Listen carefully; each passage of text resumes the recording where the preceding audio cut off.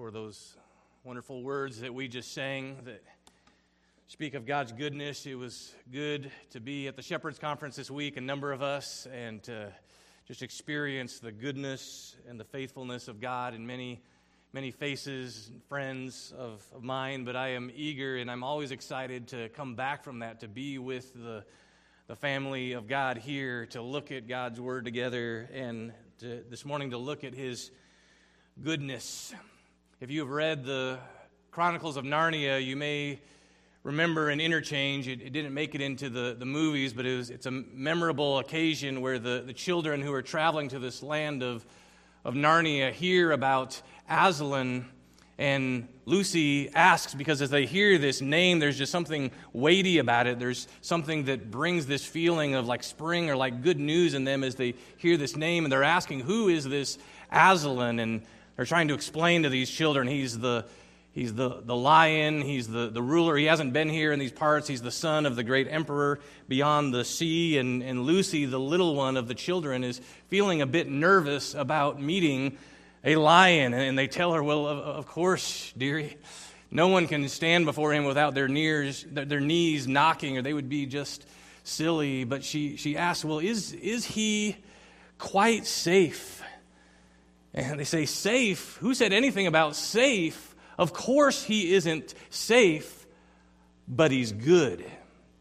He's the king, I tell you. And I'm here to tell you today, God is not safe, but he is good. He is the king. We need to fear this God, but he is a good God. Jesus, the Lion of Judah, is not safe, but he is good. He is the king. He is not a tame lion. And when Romans talks about God's goodness, it says, behold God's goodness and severity. Behold God's goodness and severity. Romans 11:22. You cannot domesticate this God. In fact, one of my books on the attributes of God is called The Undomesticated Attributes of God. Deuteronomy says, fear the Lord, for he is good. We need to balance those truths together. And even in this series, we're going to see in the context of the other attributes, but also in the context of life, we're going to see God's goodness in the severity, the severe things of life as we fear him, as we revere him. Pastor Corey taught on God's jealousy and God's holiness. God's holiness is a consuming fire. He's not safe in that sense, but for his people, we're going to see today, he is good. He is good as well. And so we've looked in the book of Romans at his wrath, his righteousness, his kindness, his faithfulness, his glory, his grace. And then last week we were basking in the love of God in Romans 5 and 8, as our brother brought that to us. We're going to continue in Romans 8 today, if you would turn there, looking at God's goodness, his sovereign goodness in all things. We've looked at that famous verse in Romans, for from him and through him and to him are all things, to him be the glory forever. Amen. That's the end of Romans 11. But look at Romans 8, verse 28. We'll be zooming into this today. We know, Romans 8:28, that for those who love God, all things work together for good, to those who are called according to his purpose. That's God's good purpose. That's his sovereign goodness, his purpose, his calling. We'll talk about that. And that includes his sovereign election and direction of all things. He's working them together for our good and also for his glory. All things from him, through him, and to him be the glory. He is good. He is the king, and he is the king who is actually ruling and is overruling all things for his purposes. He is good. I've heard R.C. Sproul say his grandma used to do this prayer before dinner. Maybe you've heard it. God is great. God is good. And we, what? Thank you for this food. He says he supposed it was supposed to rhyme, and when his grandma said it, it actually did rhyme because of her accent. I don't know where she was from, but in our country, especially in the old days, people often talked about the good Lord, Or the Bible might be referred to as the good book. That was just common in our culture. And even to this day, we say God is good all the time. All the time, God is good. And that's true all the time and in all things. But there's some things we need to think about more deeply, especially in a world of evil. And so here's where we're going to look at here, looking at 4 questions of this text, and this will be our outline. Who is this promise for? What does good mean? If all things work together for good, what does that mean? And why do they work together for good? We're going to see God is ultimately at work, that's why. But how should God's goodness impact us? And so let's start with the context. Who is this promise for? Look at verse 28. It starts with the word "and," meaning it's continuing. It's connected to the context before. Look back at verse 15. This was read last week, but just look at it again. Verse 15, "For you did not receive the spirit of slavery to fall back into fear, but you have received the spirit of adoption as sons, by whom we cry, Abba, Father. The Spirit himself bears witness with our spirit that we are children of God, and if children, then heirs, heirs of God and fellow heirs with Christ, provided we suffer with him." And so suffering is part of all things. All things working for good doesn't exclude, it includes suffering if we're truly part of his family. So come disaster, scorn, and pain, with God's favor, loss can be gained. The song says, "I have called you Abba, Father. I have set my heart on thee. Storms may howl and clouds may gather, but all must work for good to me." We know this, Paul says, verse 28, and we know. Christians know this, that we are God's children who suffer but cry out to their Father. This is something we know. Even if we don't know how all these things work together, this is something we instinctively know, and we are adopted into his family, that he's working for our good. But sometimes we don't feel that. And notice the text doesn't say, "and we feel." We don't always feel this. We need to not judge the Lord by feeble sense. We just sang about that. We need to trust him, working his sovereign will. But this is something we know by faith, not based on feelings. But also, this is not a promise for unbelievers, that all things are going to go well. And we know, notice, that for those who love God, all things work together for good. Those who love God is another way to say those who are in his family, those who love him as a child loves a father. Jesus said the Father loves to give good gifts to his children. How do you know if you love someone? Well, just think about people in your life you love. Maybe it's your kids, your grandkids. You love to spend time with them. You love to talk with them. You think of them. You speak of them. You look forward to when you will be with that person you love. You begin to even love some of the things that they love, and what bothers them begins to bother you. You want to please those you love. And if that's you and the Lord, do you want to spend time with him? Do you think of him? Do you speak of him? Do you want to hear from him? Do you look forward to being with him? Do you want to please him? And if you do, you say, well, not perfectly, but purposefully. I'm wanting more and more to pursue this God because I love him and I want to love him more. Oh, for grace to love you more. If that's your heart, verse 28 is a promise for you. But this is not a promise to everyone all over the place that everything is going to go great. This is only for believers in a love relationship with God, but we've got to then ask the question, well, what does good mean for believers? What does good mean? Because it says, and we know for those who love God, all things work together for good. This is one of those words, like Pastor Corey talked about love, how we might use the word love today. I mean, we use the word good in all kinds of ways. We talk about someone who might be good looking, or just in casual conversation. Maybe today you said, "How are you doing?" And someone said, "Good. How are you doing?" I'm good. Or we talk about, maybe you said good morning to someone you saw today. Or maybe there's a tension with someone and you want to ask them, are we good? Or maybe you say, "Hey, it's all good." We say that. Or "Good job." Or "Have a good day." And those are all good and appropriate things to say if we understand what that word means. But we also need to think about, what about evil? What about bad people? What about a drunk driver? What about abuse?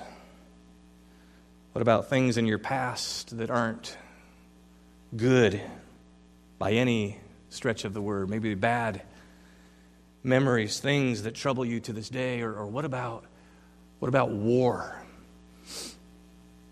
that we see around the world? We see it on the news, and let's also be reminded it's happening in places we're not seeing on the news as well.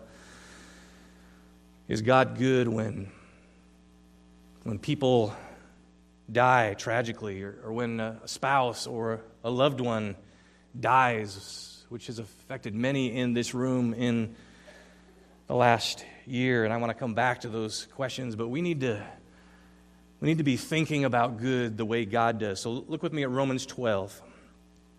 Because Romans 12 is actually going to use this word good again and talk about the way we think, the way the world thinks, the way we need to think. Romans 12, verse 2, "Do not be conformed to this world."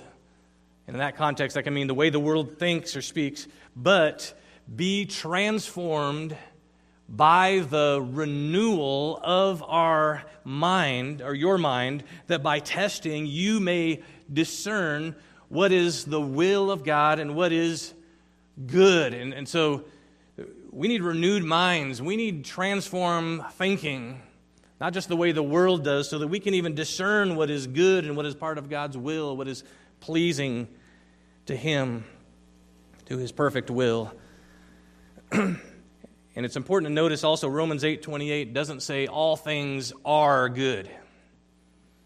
In fact, for 7 chapters before Romans 8, he's been talking about how things are not good, that there is no one good, no, not one. There is sin, there is evil in the world. The Romans 1 through 3 is talking about that. But what's amazing as we come to Romans 8 is God can take all those things and work them together for good, for saved sinners. But there are many things that are not good. There's horrible and terrible things that people in this room have gone through. And so we need to be even careful in the way we articulate these things and God's sovereignty, because God is working all things together for good, but that recognizes that things are not all good. God works in a way in all those things for good. But good is not, some Christians, some churches would be preaching this day that good is health and wealth and prosperity. That's not the kind of good. It's not your best life now kind of good, or things just going well and being successful in a material way. This is not that kind of good. As the world would define it, even some would try to define it within evangelicalism. God's word defines good, and God must define good because God is the source of all good. And so we think of other statements on how God is good. Romans 8:28 is maybe one of the most famous verses on God's goodness, but maybe up there with that would be the end of Psalm 23. "Surely," what? "Goodness and mercy shall follow me all the days of my life." That's a sweet truth. God's goodness and mercy are actually pursuing us. They're following us all the time, all the days of our life. Another psalm, actually it was read earlier, says, "Taste and see the Lord is," what? "That He's good." There was about 7 other times in that reading there where it talks about He doesn't withhold good for those who fear Him. Every good thing He gives to those who fear Him, the things that we need. 10 times the Scripture command us to give thanks to the Lord, for He is good. That's a repeated refrain. It was part of a whole bunch of different songs that Israel would sing, give thanks to the Lord, for He is good. And from page 1 of the Bible, this is a theme. God is creating this world, and the attribute it highlights as God's doing that is God made this, and God saw that it was good. And then on the second day, the third day, and it goes through the days, each thing that He made, God saw that it was good. 10 times in the first chapter of the Bible, God sees what He does, and it is good. But even before the creation of the Bible, there's other verses that talk about how God had a good purpose and a plan for the world, because He knew Adam was going to sin, and it was all part of His plan. When Adam would sin, he would eat of the tree, and God told them that when that happens, you will now have the knowledge of good and evil. It was only good before, but now good and evil they would know. And then there's trouble in paradise now. And you keep reading through Genesis, and pretty soon they're raising Cain. And that didn't go so good with his brother Abel. And then Genesis 6 says God looks down, verse 5, He looks at all of the world that He has made, and He sees the heart of man, that every inclination of the thoughts of his heart is only evil continually. That's the total depravity we looked at a couple of weeks ago, that we're infected in all, even the thoughts that we think, we're infected with evil. And so we go through Genesis, and even the good guys in Genesis are not so good. Lying about their wives, scheming with favorites and trying to get blessing, and just the deception going through. And we're just talking the good guys in Genesis. And so we get through Genesis, and we clearly need goodness from another source. And when the Exodus happens, when the Israelites come out of Egypt, and Moses, I've been reading this in my scripture reading this year, Moses he wants to see God's glory, and he's up on the mountain, and here's how he reveals himself. The Lord, Yahweh, Yahweh. Here's one of his phrases about himself. He is abundant in goodness. So when Moses says, show me your glory, God actually says, I can't show you my full glory. No one can see that and live, but I'll cover you so I can pass by. He says, I will make all my goodness pass before you. And in some sense, God's goodness is what we can see of His glory and still live. His goodness and glory go together, but ultimately Jesus is the one who shows us the goodness of God. He comes, and it says He was doing good. He went about doing good, and every good thing, James says, is from the Father. Goodness is a fruit of the Spirit. When Paul lists the fruit that the Holy Spirit produces, goodness is one of those things. And so Dictionary of Biblical Imagery says goodness in the Bible is God Himself. The Father, Son, and the Holy Spirit are good, do good, and create good. God's people are not good in themselves, but they become capable of doing good through the empowerment of God's Spirit and the presence of God in their lives through Jesus Christ. So when Romans 3 says, no one is good, no, not one, that actually changes when the Holy Spirit comes inside of us. When His goodness leads us to repentance and regeneration, then we are now called to do good works. We're not saved by good works, but He has prepared beforehand good works, as Ephesians 2 says. We're saved to do good works. And in verse 26 and 27 of Romans 8, he talks about the help of the Holy Spirit right before verse 28. We need His help in our weakness. So what does the good in verse 28 mean? I think it's good to keep reading to verse 29. For those whom He foreknew, He also predestined to be conformed to the image of His Son. And He was going to have a preeminent place among many brothers, adopted brothers. The word foreknew means that He loved them beforehand. Like Ephesians 1 says, in love He predestined us. And He has this plan beforehand. His plan is not only to predestine us to adoption, but actually for us to look like our adopted brother, Jesus, that we're adopted into His family. But we also, as we come into that family, that we don't look like naturally. He is making us look like Jesus, the one who has the preeminent place of the firstborn. There's a family resemblance that comes along with this adoption. We actually begin to look like Jesus, who we're not related to by nature. And so this good here, if you look at the text, is conformity to Christ's likeness. That's the goal ultimately. All things then include circumstances and sufferings that God uses like tools to chisel away whatever is not conformed to the image of Christ. Things work together for good. We can think of good as the opposite of evil. But also ultimately we need to think of this ultimate goal. Things work together for good if they are making us more like Christ. Good is what draws us to the Lord because He's our greatest good. He's our treasure.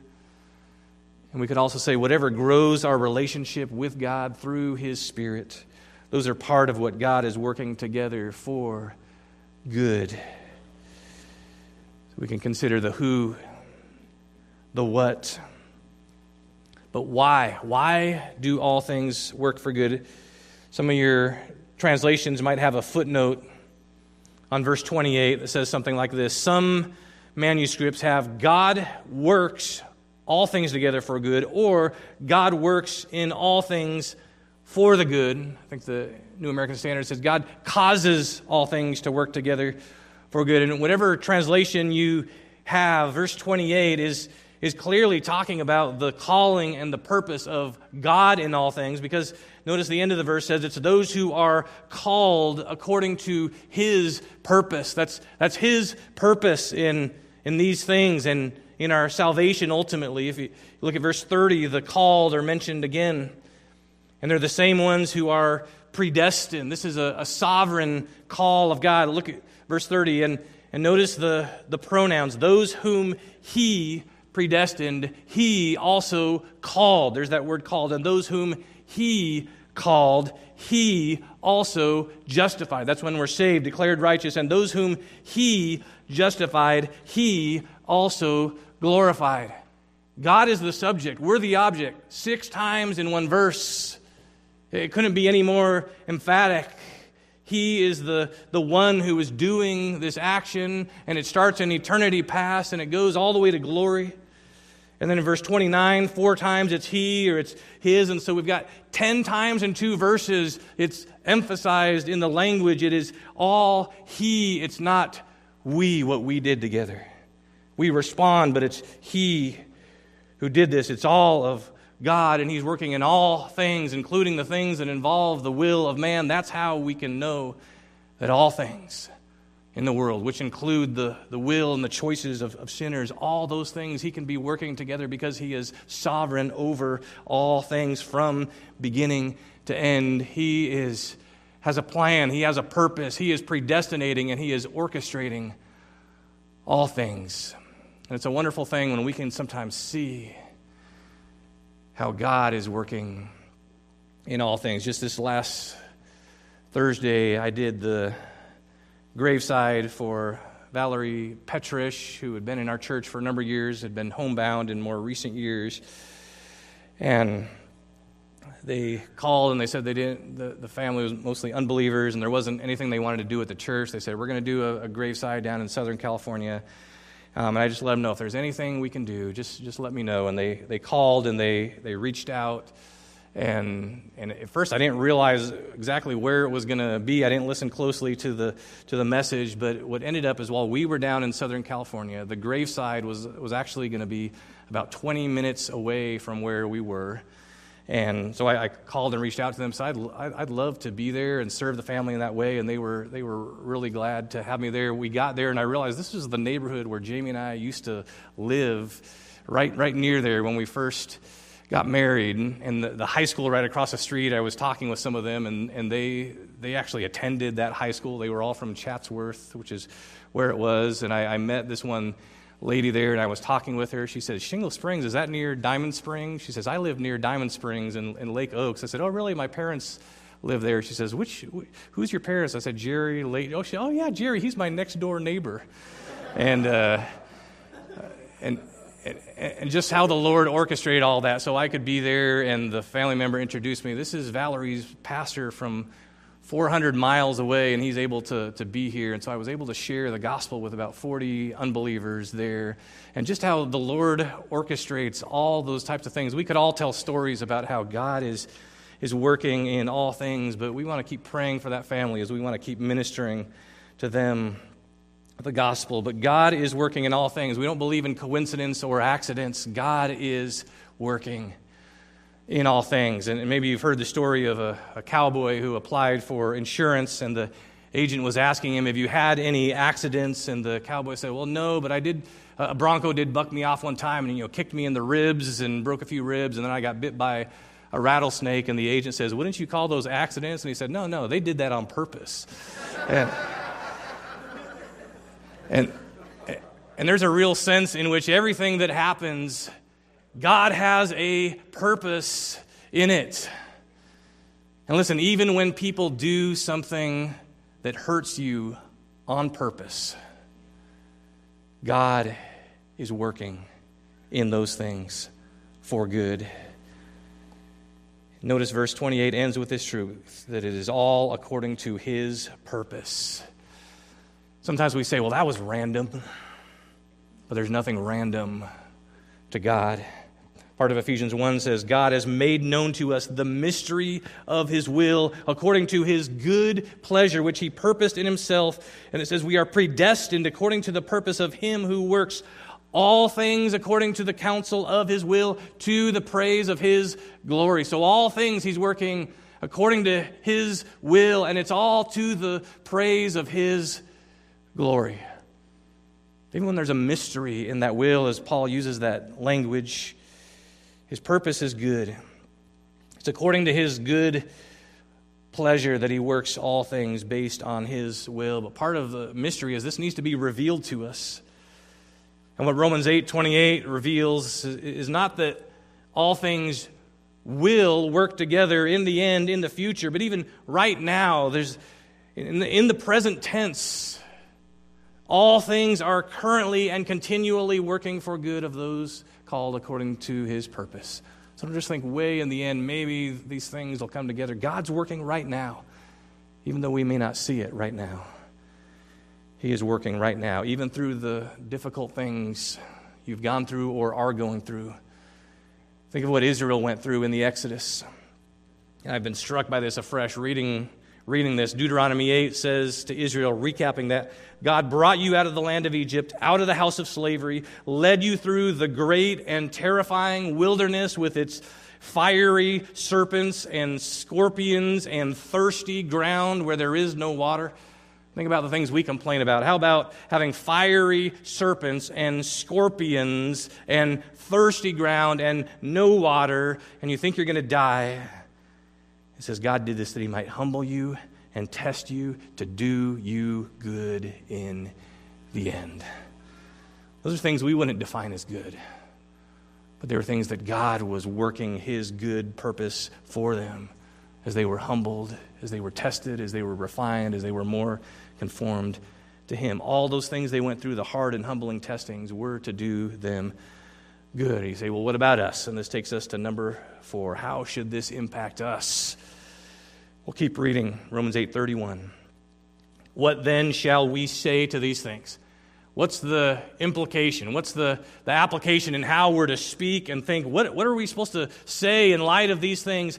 If God is for us, who can be against us? I think a lot of us know that verse, but read it in this context here. If God is for us, for our good in all things, and we know that because of what He's done in our life and all those things in verse 28 and 29 and 30. If He's working for our good, He's for us for our good in all things, even the evil things that people do against us, then no one and nothing can ultimately come against us. No one and nothing can successfully, ultimately come against us because God is with us and He is for us, and greater is He who is in you than he who is in this sinful world. We need to say these things, and we need to say these things to others. What shall we say to these things? This is what we need to say, but we need to also say it to ourselves. We need to preach to ourselves that He is in charge, and we are not. He is good, and we are not by nature, but He is for us, working for our good, and will help us to do the good things that He has called us to. So we need to remember who is in control, and it's not us. Who is in control, and that He is compassionate, and that He is working all things for good. And so think of a criticism. Think of a conflict. Think of a coworker that maybe you're dreading interacting with this week. Maybe you can think of chronic pain. Maybe it's cancer. Maybe it's some other thing that's heavy on your heart.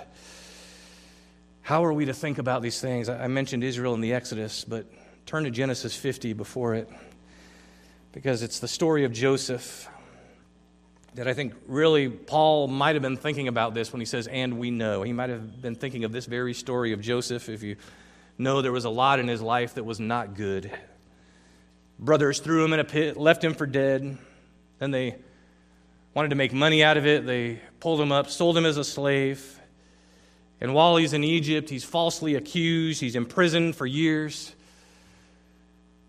But God later worked in his life to free him, and he became Egypt's leader. But his brothers, Genesis 50, verse 15, when they saw that their father was dead, they said, "It may be that Joseph will hate us and pay us back for all the evil that we did to him." So they sent a message to Joseph saying, "Your father gave this command before he died. Say to Joseph, please forgive the transgression of your brothers and their sin because they did evil to you. And now please forgive the transgression of the servants of the God of your father." Joseph wept when they spoke to him. His brothers also came and fell down before him and said, "Behold, we are your servants." But Joseph said to them, "Do not fear, for am I in the place of God? As for you, you meant evil against me, but God meant it for good, to bring it about that many people should be kept alive as they are today. So do not fear. I will provide for you and your little ones." Thus he comforted them and spoke kindly to them. The idea of the Hebrew is he spoke to their heart. God's sovereign goodness is a comfort to hearts, not just to Joseph's heart, but to these brothers who have sinned and done evil. Because God is in control, and God is good. And notice Joseph doesn't say, that wasn't evil. He says, you meant evil, but God. We need to remember that, but God. Because if we do, this doctrine of God's sovereign goodness can help us to forgive and to not fear and to trust God's provision for us. Trust God's providence in all things. Maybe sometimes you see this evil world and you're just troubled by what you see in this world, and maybe you're thinking about your little ones. Maybe you're thinking about your grandkids and this world, all the evil that's unfolding and things you wish you didn't have to talk about or that they didn't have to experience. And maybe you fear, but we're not to fear because God is at work for good in all those things. And verse 20 says in one version, "You intended to harm me, but God intended it." You meant evil, but God meant it for good. The it is the evil. God meant that evil for good. Not just God is going to try to do something to maybe use that. No, God actually meant that. He had a purpose in it. Even though He's not the author of sin, God is never caught off guard by it. It's never outside of his sovereign will and ability to work together and to intend for good. God actually intends good even in those things that are not good. That's how big our God is. And Joseph didn't just chalk it up to fate or free will. He trusted God's will. And he was freed from bitterness and resentment to be able to see God's purpose in it. And so if you go back to Romans 8, I just really believe that's part of what the original Bible readers would know, and part of the original background when Paul says, and we know for those who love God, all things work together for good, because they'd seen that in Israel. They had seen that in Joseph. How did they know? Because the Bible tells me so. And even evil, God works together for good. But I think the ultimate way that we know this is through the ultimate evil that's ever been done on this planet. And that is when Jesus was murdered. But here's God's perspective, Romans 8:32, next verse. He who did not, this is the Father, spare his own Son, but gave him up for us all, how will he not also with him graciously give us all things? God actually so loved the world that he gave his Son. He gave his Son up to this horrible death. And so we ultimately know God's goodness is at work in all things, and his graciousness will give us all things that we need because he is over all things. And we can trust that he will give us all things that we need. Behold the goodness of God. Behold the goodness of God in the gospel of God giving his own Son, the only truly good person who ever lived. Someone asked Jesus, what good thing must I do to inherit eternal life? He says, why do you ask me about what's good? Only God is good. But there is someone who lived a good and perfect life by God's definition all the time.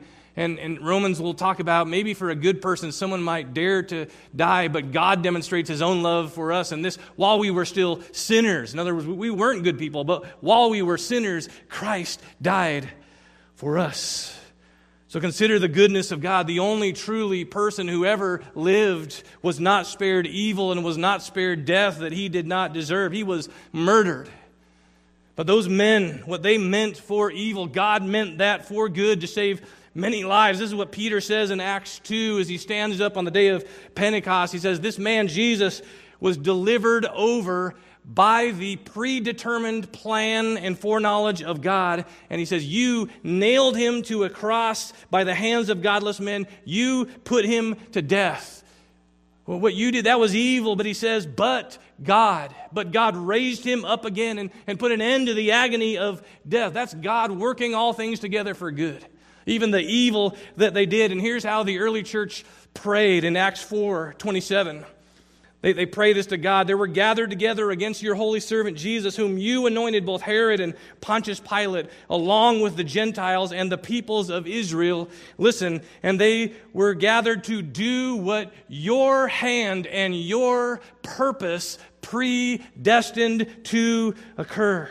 And now, Lord, take note of their threats and grant that your bondservants may speak your word with all confidence. And then in light of that truth, it says they prayed, and the place where they gathered was shaken, and they were all filled with the Holy Spirit, and they began to speak the word of God with boldness. Listen, the ultimate example of God working all things together for good is in his own Son and his horrible, evil death on the cross, which brings about the greatest good, the eternal good of all those that he is drawing to himself and then making us more like Christ. And if you believe God's sovereign goodness over evil and all things, that gives confidence. That gives comfort, but it also gives confidence, and it should give us boldness to speak this gospel. And to know that even when men are at their worst, God is at his best, saving sinners and making sinners more conformed to Christ's likeness. God can do that in Ukraine and the Democratic Republic of Congo and all those other countries you heard about. We need to pray for God's purpose to prevail and for people to be saved and to be drawn into his kingdom, and for those who are saved to be more like Christ, to be strengthened. We need to pray more for that. But we need to also, in our opportunities here in this country, we need to speak of this gospel, speak of this God, and be bold, and to let them know they can't be comfortable and casual around God as sinners. God is not safe, but He is good for those who trust in Him, even though He's holy and sin is an offense against His law and His standard of goodness. Even though God created a world that was very good, because of sin, it is now very bad. And if you don't love God, we need to tell people all things will work badly for you in the end, unless you turn from your sin, and unless you trust the good news. Romans calls it the good news, using the same word, the good news. And the good news is that Jesus, the good shepherd, laid down His life for the sheep, for your evil. Even though we're not a good person and we can't be saved by good works, the goodness of God can lead you to repentance. It can lead you to repentance today. God's goodness that you're hearing about right now can lead you to turn from your sins and to trust Him. Titus 3 says, it was when the goodness of God our Savior appeared and His loving kindness. He saved us not because of works done by us, but then he goes on to say, let our people learn to devote themselves to good works so as to help cases of urgent need and to not be unfruitful. The goodness of God our Savior should motivate us to good works and to help urgent needs. So as we give to meet needs, whether here or around the world, that are urgent or other good causes that we give to, that's part of how we're to be moved. Next week, we're going to hear from one of our missionaries in the Philippines, Alan Luciano, will be with us, and that's part of one of the good things Romans 10 talks about. It's a good thing, it's a beautiful thing when people are sent to preach the good news, and so we'll hear another one of our servants next week. But just some other texts in Romans that talk about applications of goodness. Romans 12:21, do not be overcome by evil, but overcome evil with good. That's the challenge for us. It can be overwhelming, seeing evil in our world, or sometimes even seeing in our own heart, doubting God's goodness. But He has overcome evil with good. We are called to overcome that evil with good. Romans 15:2, you can jot these down. Let each of us please his neighbor for his good, to build him up. It's another way we're to live out God's goodness, build up others for their good. In Romans 15:14, Paul says, you're full of goodness and you're able to instruct or to counsel one another. The more God's goodness we know from His Word, the more we can instruct and help and encourage one another. But what shall we say to these things? God is for us, for our good. We should say and we should sing, and we're going to sing, Father, you are sovereign in all affairs of man. There's no powers of death or darkness that can thwart your perfect plan. All evil overruling as none but a conqueror could. Your love pursues its purpose, our soul's eternal good. We aren't victims of a world out of control. We are victors through God, who is in control of all things for your good. That's how this chapter ends. It wants us to know what happens to you does not control you and doesn't conquer you. Romans 8:37, no, in all these things we are more than conquerors through Him who loved us. For I am sure that neither death, nor life, nor angels, nor rulers, nor things present, nor things to come, nor powers, nor height, nor depth, nor anything else in all creation will be able to separate us from the love of God which is in Christ Jesus our Lord. God is good. And I want to just close with an example of how God can be good, even in the loss of a loved one. And I have permission from Louise to share this, how God has been good to her in the loss of her spouse 11 months ago. I have leaned heavily on God Almighty. Just knowing He is with me all the time is such a big help.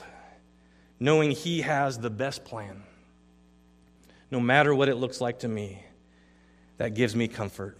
Knowing that if I really trust Him, I don't have to know why. I miss Dell so much. Every time I turn around, he is supposed to be there, and he isn't. But God is. I just have to remind myself of the good and not what I don't have. The most comforting thing people say to me is that they are praying for me. She talked about how also encouraging it is when people call her or reach out to her. God has been too good to me for me to concentrate too much on sadness. I have so much to thank him for how he's continued to provide through Bob and Dell. And she goes through, says, then I'm not concentrating on what I don't have. My thank you list is a whole page long in my prayer journal. And I have a page filled with names of people that God has healed in our church. Of cancer, 12 in our church family. I have much to thank God for. He often provides little things that are not necessary but nice. When that happens, I know just who to thank. Louise, give thanks to the Lord, for he is good. His love endures forever. Do you give thanks to God because he's good? We're commanded to. And if you don't, that's a sin. If your pattern is you just give complaints rather than thanks, that's actually something that is sinful, that we need God's goodness to lead us to repentance, if that's the case, to give thanks to him more and more, for he is good. Behold the goodness of God. Christ is our trust, and he is our treasure. He is sovereign, and he is good.